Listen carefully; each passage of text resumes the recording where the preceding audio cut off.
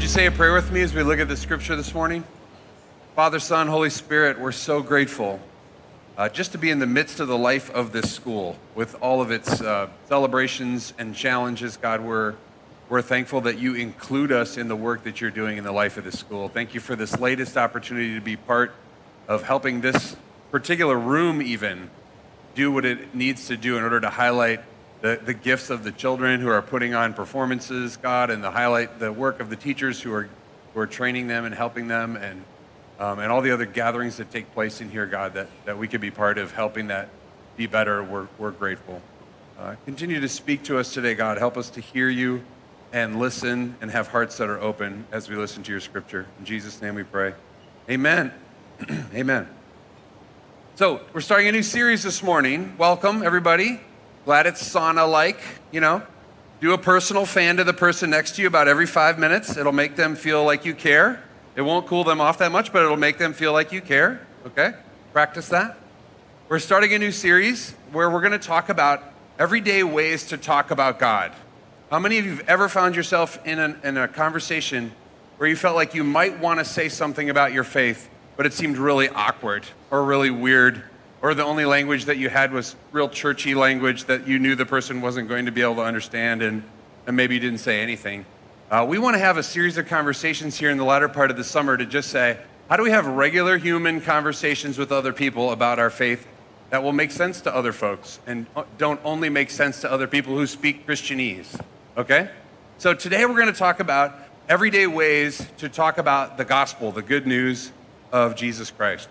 Just this last week, I was working with a group of pastors downtown Minneapolis at a conference, and we were finishing the day, and I was walking back to my car downtown, and I was walking with a couple of people, and as I was crossing one of the streets, a gentleman chased me down, and at first I was like, oh, do I know this person? I don't think so. He starts a conversation with me, starts telling me his story and kind of what's been going on in his life, and asked me a couple of questions. After about 3 or 4 minutes of conversation, he says to me, you seem really open. You're like a really open person. Are you? I was like, I don't know. I mean, I guess. Thank you, I think. He had told me his name. I told him my name. And then he's kind of looking. He's trying to figure me out, right? He's looking at me. He's kind of figuring me out. Says, kind of, what's your deal? He's inviting me to tell him some things about myself. And I just decide, no, I'm not going to do that right now.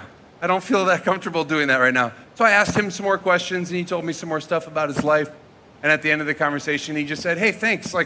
Sometimes these conversations I have with people downtown don't go very well, and they're kind of awkward, and you just seem like a really kind person. I'm really grateful, Okay, thank you, Henry. Good to know you. And I walked on. And as soon as I left the conversation, I thought, now, why didn't I have a regular conversation with everyday people that I'm about to preach on Sunday morning with that gentleman?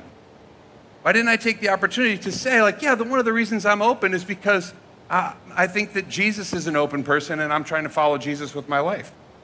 That I look for opportunities to connect with people because I think that's what Jesus does and invites me to do.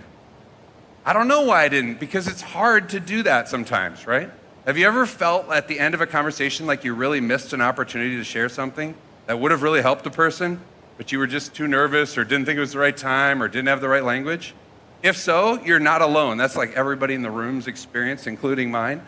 So I'm hopeful that our conversations over the next month or so can help us build a little more capacity to talk about the good news of Jesus Christ, to talk about God, to talk about Jesus in ways that make sense to us and make sense to other people as we have those opportunities.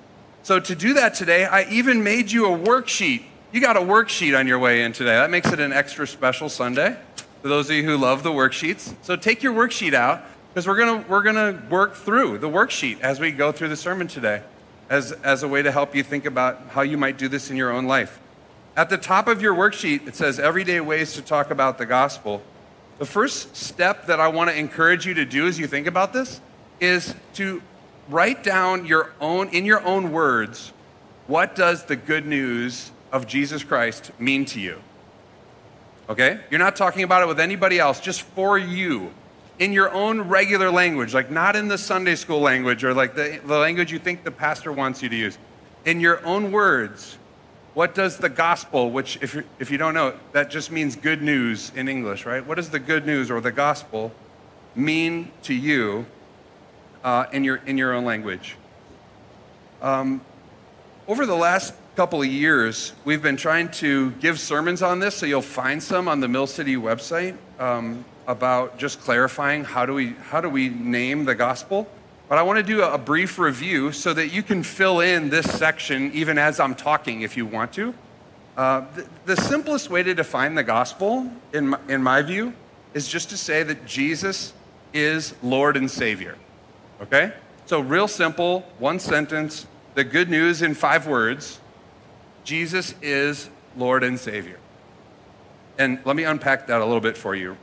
So if you go to a text like 1 Corinthians 15, so in step 1, it asks you, like, what text would you go to describe the gospel? 1 Corinthians 15 is a really good one. Let me read it for you. Now, brothers and sisters, I want to remind you of the gospel I preached to you, which you received and on which you have taken your stand. By this gospel you are saved if you hold firmly to the word I preached to you. Otherwise you have believed in vain. For what I received I passed on to you as of first importance, that Christ died for our sins according to the Scriptures, that he was buried, that he was raised on the 3rd day according to the Scriptures, and that he appeared to Cephas and then to the 12. And after that he appeared to more than 500 of the brothers and sisters at the same time, most of whom are still living, though some have fallen asleep. Then he appeared to James, and then to apostles, and the last of all, he appeared to me also, as to one abnormally born. In our descriptions of this in past sermons, we like to talk about the gospel about Jesus and the gospel of Jesus. Let me tell you what we mean by that. The gospel about Jesus is described in a passage like this one, 1 Corinthians 15. It says things that are true about Jesus and about what Jesus accomplished for us. So things like Jesus died for our sins, Jesus fulfilled Scripture, Jesus defeated death. Those are all things that are true about what Jesus did with his life, death, and resurrection, and are true for us today in terms of what is good news. Here's another example of a passage that describes the gospel about Jesus. 2 Corinthians chapter 5, one of my favorites. Verse 16, it says, "So from now on, we regard no one from a worldly point of view. Though we once regarded Christ in this way, we do so no longer. Therefore, if anyone is in Christ, the new creation has come. The old has gone, the new is here. All this is from God, who reconciled us to himself through Christ and gave us the ministry of reconciliation. That God was reconciling the world to himself in Christ, not counting people's sins against them. And he has committed to us the message of reconciliation. We are therefore Christ's ambassadors, as though God were making his appeal through us. We implore you on God's behalf, or we beg you on Christ's behalf, be reconciled to God. God made him who had no sin to be sin for us, so that in him we might become the righteousness of God." This is one of those passages, again, that describes the good news about Jesus, things that Jesus accomplished. Anyone in Christ is a new creation, right? Something's different about them. They're changed, they're transformed by their faith in Christ. God has reconciled us through Jesus, so the relationship is repaired between us and God. Jesus took on our sin, despite not having any sin himself, and offered us forgiveness so that we could be right with God. God gave us a mission to reconcile other people and a message to communicate to others that God wants to be reconciled with them, no matter what their background, no matter what their beliefs, no matter what they've done in their past. That's God's desire for a relationship with them. So here's another example of the gospel about Jesus, things that are true about what Jesus did through his life, death, and resurrection. There's also what we call the gospel of Jesus, all right? The gospel of Jesus is in places like Luke chapter 9 and Luke chapter 4. If you want to go and look those up later, you can scribble them down on your worksheet. In those places, Jesus himself says things about what the good news is. He says things like, the kingdom of God is near to you. Now is the time to repent, turn around, and believe the good news. There's going to be justice for the poor, for the widow, for the foreigner. That's coming. It's here now and it's coming further. Evil is going to be defeated. There's healing available for people who have faith and want healing. And on this list could go. Jesus is saying, here are the kinds of tangible things that happen when the kingdom arrives, when the kingdom of God has come near, and it's good news. Another text I want you to scribble down is Titus chapter 3, verses 3 to 8. Go and look at that one later today and see where you see the gospel of Jesus or the gospel about Jesus in that particular text. I'm breezing through this because I want to talk more about how do we talk about this in everyday language, but these are foundational pieces. If we don't understand the gospel ourselves, we have really no hope of communicating it to anybody else in a way that they're going to understand, right? One of my soapboxes as a preacher, those of you who know me, have listened to me before, know, is that the gospel of Jesus and the gospel about Jesus cannot be separated. They're not different things. They're all part of one whole good news. Just last weekend, Chris and I were not here on a Sunday morning. We were away on a day off. And so we were having a devotional time with our kids. And we were talking about this story where Jesus lowers a guy, his friends lower a guy through a roof. They rip up some poor dude's roof and lower their friend because they couldn't get the friend close enough to Jesus for him to experience healing. He couldn't walk. And in the story, the guy goes through the roof, and then Jesus says, your sins are forgiven. You know? And you pause for a moment and say, the friends are like, well, hey, that's good, but he really kind of wanted to walk, right? Like the whole point of us taking him through the roof was that he would walk. But Jesus first says, your sins are forgiven. And he can tell there's rumblings about whether or not he should be forgiving anybody's sins. So then he says, just so you know I have the authority to forgive sins, go ahead and get up and take your mat and walk out the room. And the guy does. So my kids are at the table, and we use a little Bible app to kind of help them visualize the story. And then I said to them, you guys, you have to learn this at a young age. What if Jesus had just forgiven the guy's sins? What do you think would have happened? And they said, well, he probably would have been grateful but bummed that he couldn't walk, right? What if he had just made him walk? And then one of my daughters says, well, but then he would still need forgiveness, right? I was like, okay, you're 10, you're 9, you're 8 years old. Like, don't let anybody ever tell you different. Jesus wants people to have their sins forgiven, and he wants them to walk, both. And so in our church, that's why we try to teach people and experience ourselves regularly God's forgiveness for the things that we've done wrong. And also, we want to feed all the kids who are hungry and don't have enough food on the weekends. And we don't have to be a church that picks one or the other. We could just do both, because it seems like that's what Jesus was doing. Amen? You know how helpful it would be in the life of the church? I know many of you come from different church backgrounds. We stopped fighting about whether the gospel of Jesus or the gospel about Jesus was more important, and just gave them both at the same time. It would be very helpful. So let's try to talk about it that way and live it out at the same time. So Tim Keller had a very helpful framework for thinking about what the gospel, how to think about the gospel as a grid. Here's what he says. He says, the gospel is not about moral conformity. He says that's religion. It's not about a set of moral rules for you to follow. That's not the essence of the gospel. And it's also not about self-discovery, like just trying to help you figure out who you are.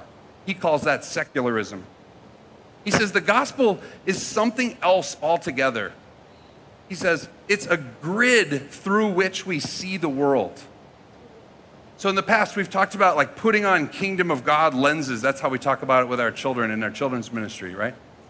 What if the gospel of Jesus Christ, the gospel about Jesus Christ, is a lens that we put on to see the world? What would that look like then when we're experiencing these everyday conversations? Here's 2 different ways to think about the gospel as a grid. I put them on the screen for you. Here's a possible gospel grid. Start with looking at the world assuming that creation is good, okay? God created things and it was good. That's what the book of Genesis teaches us. Also, when we look at the world, we assume that things are broken as a result of sin and evil. And it isn't hard to find examples of that, right? it's hot in here, and it will help me if every once in a while you go, even at a murmur level. Yeah, that makes sense to me. Okay, can you do that? Yeah. All right, things are broken and as a result of sin and evil. And then another part of the grid could be God transforms our brokenness through faith in Christ. The Christian story teaches us that change happens through faith in Jesus Christ, and a particular story about who God is revealed in Jesus Christ. And then finally, wrong things are being made right and will be made right in the end. Okay? So now, I tried to write this so that it's mostly language that anybody could understand. You don't have to be a Christian to get that. You might need a little bit of explanation on brokenness and faith in Christ, right? But other than that, like most people will be like, yeah, do you think creation is good? Yeah. Do you think some things are messed up? Yeah. Do you think we need to make some of the wrong things that are wrong right? Yeah, I do. Do you see that in your everyday life anywhere? Yeah, I do. Okay, as a Christian person, let me tell you about why Jesus matters in the midst of that. Can you see how the grid might help us start to think about the conversations a little bit differently? All right, here's another one. This is just like, I just made these up. There's another grid that might be more helpful to you than the last one. Okay? Another way to get at it is, hey, the world is created good. Again, same sort of starting place, right? We messed some things up. Make it a little more personal. I've messed some things up. I know there's some things that I've done in my life that have contributed to life being worse for some other people, and I want to own that. We collectively, we have messed some things up. The story of Jesus says that God decides to enter our mess, get in there, get into the messy part of our lives, and transform it. That's the Christian solution to the mess. Not stand beyond it, not condemn us without engaging it at all, not telling us to change or else. Actually getting in the mess with us is Jesus' story. And then we can be forgiven because of Jesus getting in the mess and be part of God's restoration project. God is restoring the world and wanting the world to be the way that God created it to be. Mostly regular people language, right? Most of it. We will put all these slides on the website, so if you want to go grab it later next to the sermon, you can. Jesus enters our mess and transforms it or us. So if we think about the world that we live in through one of these grids, like their lenses that we have on, we have a much better chance of thinking about, okay, how would I talk about this with regular people? I wanted to just say one thing or two things about what the gospel isn't, all right? What the gospel isn't. The Jesus gospel can't be an affirmation of everything you already think and everything you already value. Even for those of us who are lifelong Christians, we spend our whole lives listening to the gospel over and over and over and letting it speak to us and challenge us and change how we see the world, change how we see ourselves, change what we know about God, and change how we express our values. It ought to challenge you to think differently, to see yourself differently, the world differently, to value different things, to live your life differently. If your understanding of the gospel doesn't challenge any aspect of your life, then you're probably not hearing the gospel. The story is different from other stories in the world that we're all listening to and hearing bits of. And it invites you to live your life in a different way as you live into this particular story that the Bible is telling. The Jesus gospel requires a change of our heart, the removal of our sin, and a recentering of our values on the things that God values. So this first step on your worksheet is about how do we name what the gospel is in our own language, start to name these grids through which we can view the things that happen in our lives and in the world, and start to think about talking to other people about that. Now, when we start to think about talking with other folks, I want to look at a story in Acts chapter 17 with you, just briefly for a few minutes, and see how does the Apostle Paul get into conversations with people who aren't like him and don't see the world the way he sees it, and get into gospel kinds of conversations with them. So Acts chapter 17, if you want to pull it up on your phone or in your Bible, that's where we'll be. Here, Paul is in Athens, in Greece, and the story goes like this. While Paul was waiting for them in Athens, he was greatly distressed to see that the city was full of idols. So he reasoned in the synagogue with both Jews and God-fearing Greeks, as well as in the marketplace day by day with those who happened to be there. A group of Epicurean and Stoic philosophers began to debate with him. Some of them asked, "What is this babbler trying to say?" Others remarked, "He seems to be advocating foreign gods." They said this because Paul was preaching the good news about Jesus and the resurrection. Then they took him and brought him to a meeting of the Areopagus, where they said to him, "May we know what this new teaching is that you are presenting? You are bringing some strange ideas to our ears, and we would like to know what they mean." All the Athenians and the foreigners who lived there spent their time doing nothing but talking about and listening to the latest ideas. It's like the original 24-hour news cycle back in Athens. They're just hanging out, listening to these things together. So let's just pause there for a second and notice some things that Paul's doing, okay? Number one, Paul's reasoning with people in the synagogue and in the marketplace, which is what he had done in every other place that he had tried to go and share the gospel. He understood some of their context. He went to those places and he engaged with them. People heard about it and wanted to know what he was teaching. And so he was brought into a more public conversation. The Areopagus represents the place where all the ideas intersect with each other, and people there already valued hearing ideas. I think this is a really important move for us to think about. We can't only have conversations about the gospel in safe Christian spaces that we already control and hope that people sort of enter into those spaces to hear somebody tell them about it. We've got to move the conversation into the public sphere, which is a lot riskier and a lot, probably a lot more nerve-wracking for a lot of us, and learn how to say, how does the gospel compare to some of the other stories that are being told in the news world, in our personal conversations, online, around in our workplaces? How do we have public conversations about the gospel? Let's look at how Paul did that, okay? In verse 22 and 23, he starts in. He says, he stood up to the meeting of the Areopagus and says, "People of Athens, I see that in every way you are very religious." It's like a backhanded compliment, right? Because he thinks their religion is nonsense.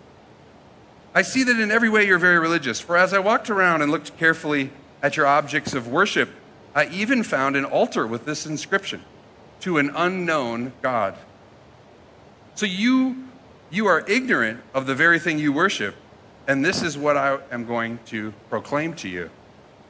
Okay, so Paul helps us by saying, start with the things that people already think. This is one of the things that I know most of us get hung up on. How do we just say the thing we already believe, right? Instead, start by asking people questions about what they already think. What do you think is the best life? What do you think the good life is like? What do you think is true about God or not true about God? What does spirituality mean to you? Paul affirms something about their culture. He says, look, I see that you value religion. I see that you value spirituality. That's the same culture that we live in now too. People value spirituality and developing your spirituality. And then he finds an opening, right? There seems to be a spot where you have already acknowledged that you don't know about this one God. Well, let me tell you about the one God that you don't know about.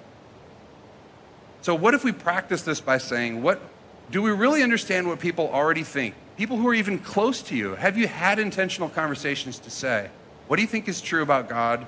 Why do you believe that? And how does it affect your life? And just start there with a listening posture. Let's go on in verse 24. He says, "The God who made the world and everything in it is the Lord of heaven and earth and does not live in temples built by human hands. And he's not served by human hands as if he needed anything. Rather, he himself gives everyone life and breath and everything else. From one man, he made all the nations that they should inhabit the whole earth. And he marked out their appointed times in history and the boundaries of their lands. God did this so that they would seek him and perhaps reach out for him and find him, though he's not far away from anyone. For in him we live and move and have our being. As some of your own poets have said, we are his offspring." So Paul starts talking about God. He's describing a God that's different from the gods that he sees in the other place. He describes that God as the one who's created the whole world, given each of them life and breath and opportunity. And then he starts talking about what that God wants for us. And you have to realize that this is really radical at the time. God just wants to know you. God's hoping that you will reach out for a relationship with God, which is really different than a God who demands things from you in order to get something back. Paul even quotes their own thinkers and says, this is what your own people are saying. Both of those quotes are from Greek philosophers. This is what your folks are saying. I'm building off of that and pointing you towards a God that is inherently relational, wants to know you, has already expressed love for you, and wants you to reach out for that God. Let me read this last section in verse 29. Therefore, since we are God's offspring, we should not think that the divine being is like gold or silver or stone, an image made by human design and skill. In the past, God overlooked such ignorance, but now he commands all people everywhere to repent, for he has set a day when he will judge the world with justice by the man he has appointed. He has given proof of this to everyone by raising him from the dead. So now Paul's in challenge mode. He affirmed them. He built off something they already thought. And now he says, this is the God I'm talking about is not made of stone. It's not made of gold. It's not made of metal. Instead, this is a God that's inviting you to put your faith in him and repent and turn around. And then Paul articulates the future and says, in the future, a man who is raised from the dead will judge the world. There will be justice and there will be peace. And that's where his speech ends. So you can go through this speech when you go home today and kind of work through your worksheet and say, notice how Paul does this. He listens first. He builds off what they think. He describes who God is, and then he helps invite people to turn towards a God who's different from the God that they've already given their allegiance to. That's the summary of Paul's approach. What do you think the good news is to the people that are in your life every day? That question I gave you during community time, like just tell some good news. Do that this week. It's part of your worksheet. I think it's step 2. Ask some people this week, what's been some good news in your life?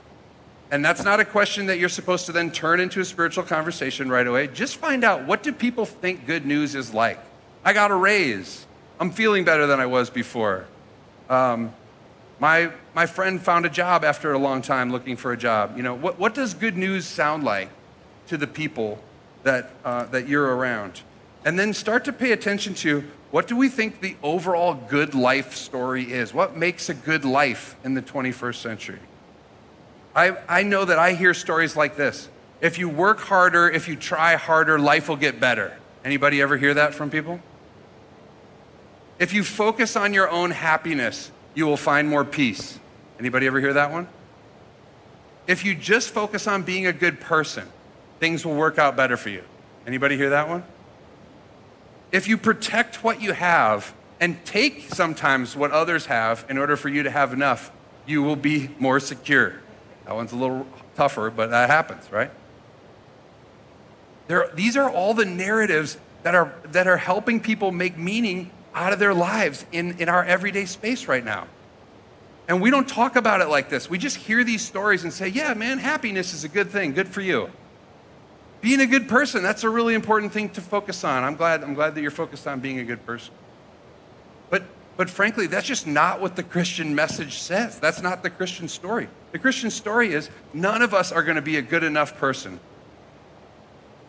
And the only way to really see goodness in your life is to partner with the forgiveness and grace and mercy that we see in Jesus Christ, and to allow that to transform our hearts and our values so that some good can come out of us for other people and for the world that God loves. So if we walk around saying, yeah, that's fine, you can be a good person, you can pursue happiness, it's all good to God, we're actually not sharing the gospel of Jesus Christ with anyone. And I'm as guilty of this as others, because it's hard to get into these kinds of conversations and to actually say, no, I disagree with you. I don't think that's what life is really about. When I go to church, I hear that all of us are equal, not because we're great or we have money or we don't have money, but just because Jesus loved us so much before we even had a clue what that love was like. That is a terribly different story than most of the stories that people are hearing every single day. And we have to find ways to talk about it as everyday people. So this week, let me invite the band to come back up. This week, this is what I'm inviting you to do, okay? First, step 1 on your worksheet, write down your own understanding of the gospel. Step 2, find some people and ask them what good news sounds like to them. What's some good news that you've gotten in the last month? Step 3 on your worksheet, reflect on what it was like for you to ask some people that question. Was it hard? Did they think you were being awkward? Were you nervous? Were they nervous? How did it go? Okay? Reflect on that. And then step 4, rewrite the gospel. Rewrite your step 1 version of the gospel in everyday language that you think will make sense to the people you talk to. Is it making sense to you? And then if you want to, you can go back to them and say, here's something that I think about what you shared with me. You don't have to do that, but at least start with these steps. Write down your version of the gospel, ask people what good news is, think about how you experienced that conversation, and then rewrite your version of the gospel. How might we contextualize, speak about the good news of Jesus Christ with our friends, with our coworkers, with our neighbors? What do they think already? Do they really know what you believe and why you're doing this church thing? You don't have to, this is in no way shoving religion down people's throat. It's actually called authentic friendship and engagement with other people in your life. It's actually called creating space for people to tell you what they really think, what they really believe, why they value what they value, and sharing the same from your own heart. You don't have to force anything on them. Just learn to talk about it. Learn to talk about it with me, will you? I think it'll make a tremendous difference in the lives of a lot of people. Let me introduce communion and invite the communion servers to come forward. We believe at Mill City Church that the gospel of Jesus Christ, the good news of Jesus Christ, is the best story. It's the most adequate story for making spiritual sense out of your life. Our celebration of communion each week is one of the practices that we engage in to remind ourselves of that story. As you walk forward here, you don't have to be a member of Mill City Church. You have to be a follower of Jesus Christ to receive the gift that Jesus is offering to you. And when you take a piece of gluten-free bread, it represents the body of Christ given freely for you. And dip it in some juice, which represents the blood of Christ that was shed for you at this incredibly high cost, to share with you this story that can redefine your life and say, no matter what you've done, no matter where you come from, no matter what your background is, what your family's like, what job you do, doesn't matter. Jesus loves you and accepts you and challenges you to be the person that God has created you to be, to let the gospel story of Jesus Christ transform your heart and your mind and your life, and join a community of people who are also doing that. So, if you are a follower of Jesus Christ, when we're singing this next song, as soon as you're ready, you can stand up, come down, grab a piece of bread, dip it in the juice. There'll be people along the walls who want to pray for you. If anything I have said has sparked something in you, just grab them and say, would you please pray for me about this? And they would love to do that. Let me pray for our communion experience. Jesus, we love you. Help us to hear this story afresh this morning, God. Help us to learn to talk about it freely in the public spaces where minds and hearts are being shaped, not in a judgmental way, God, but in a way that people will understand and will feel the amazing gift of your love and your sacrifice and your forgiveness and the invitation to become part of your family. We love you. We pray that this message will sink in for each of us this week and that our lives will be shaped by it. In your name we pray. Amen. Come when you're ready.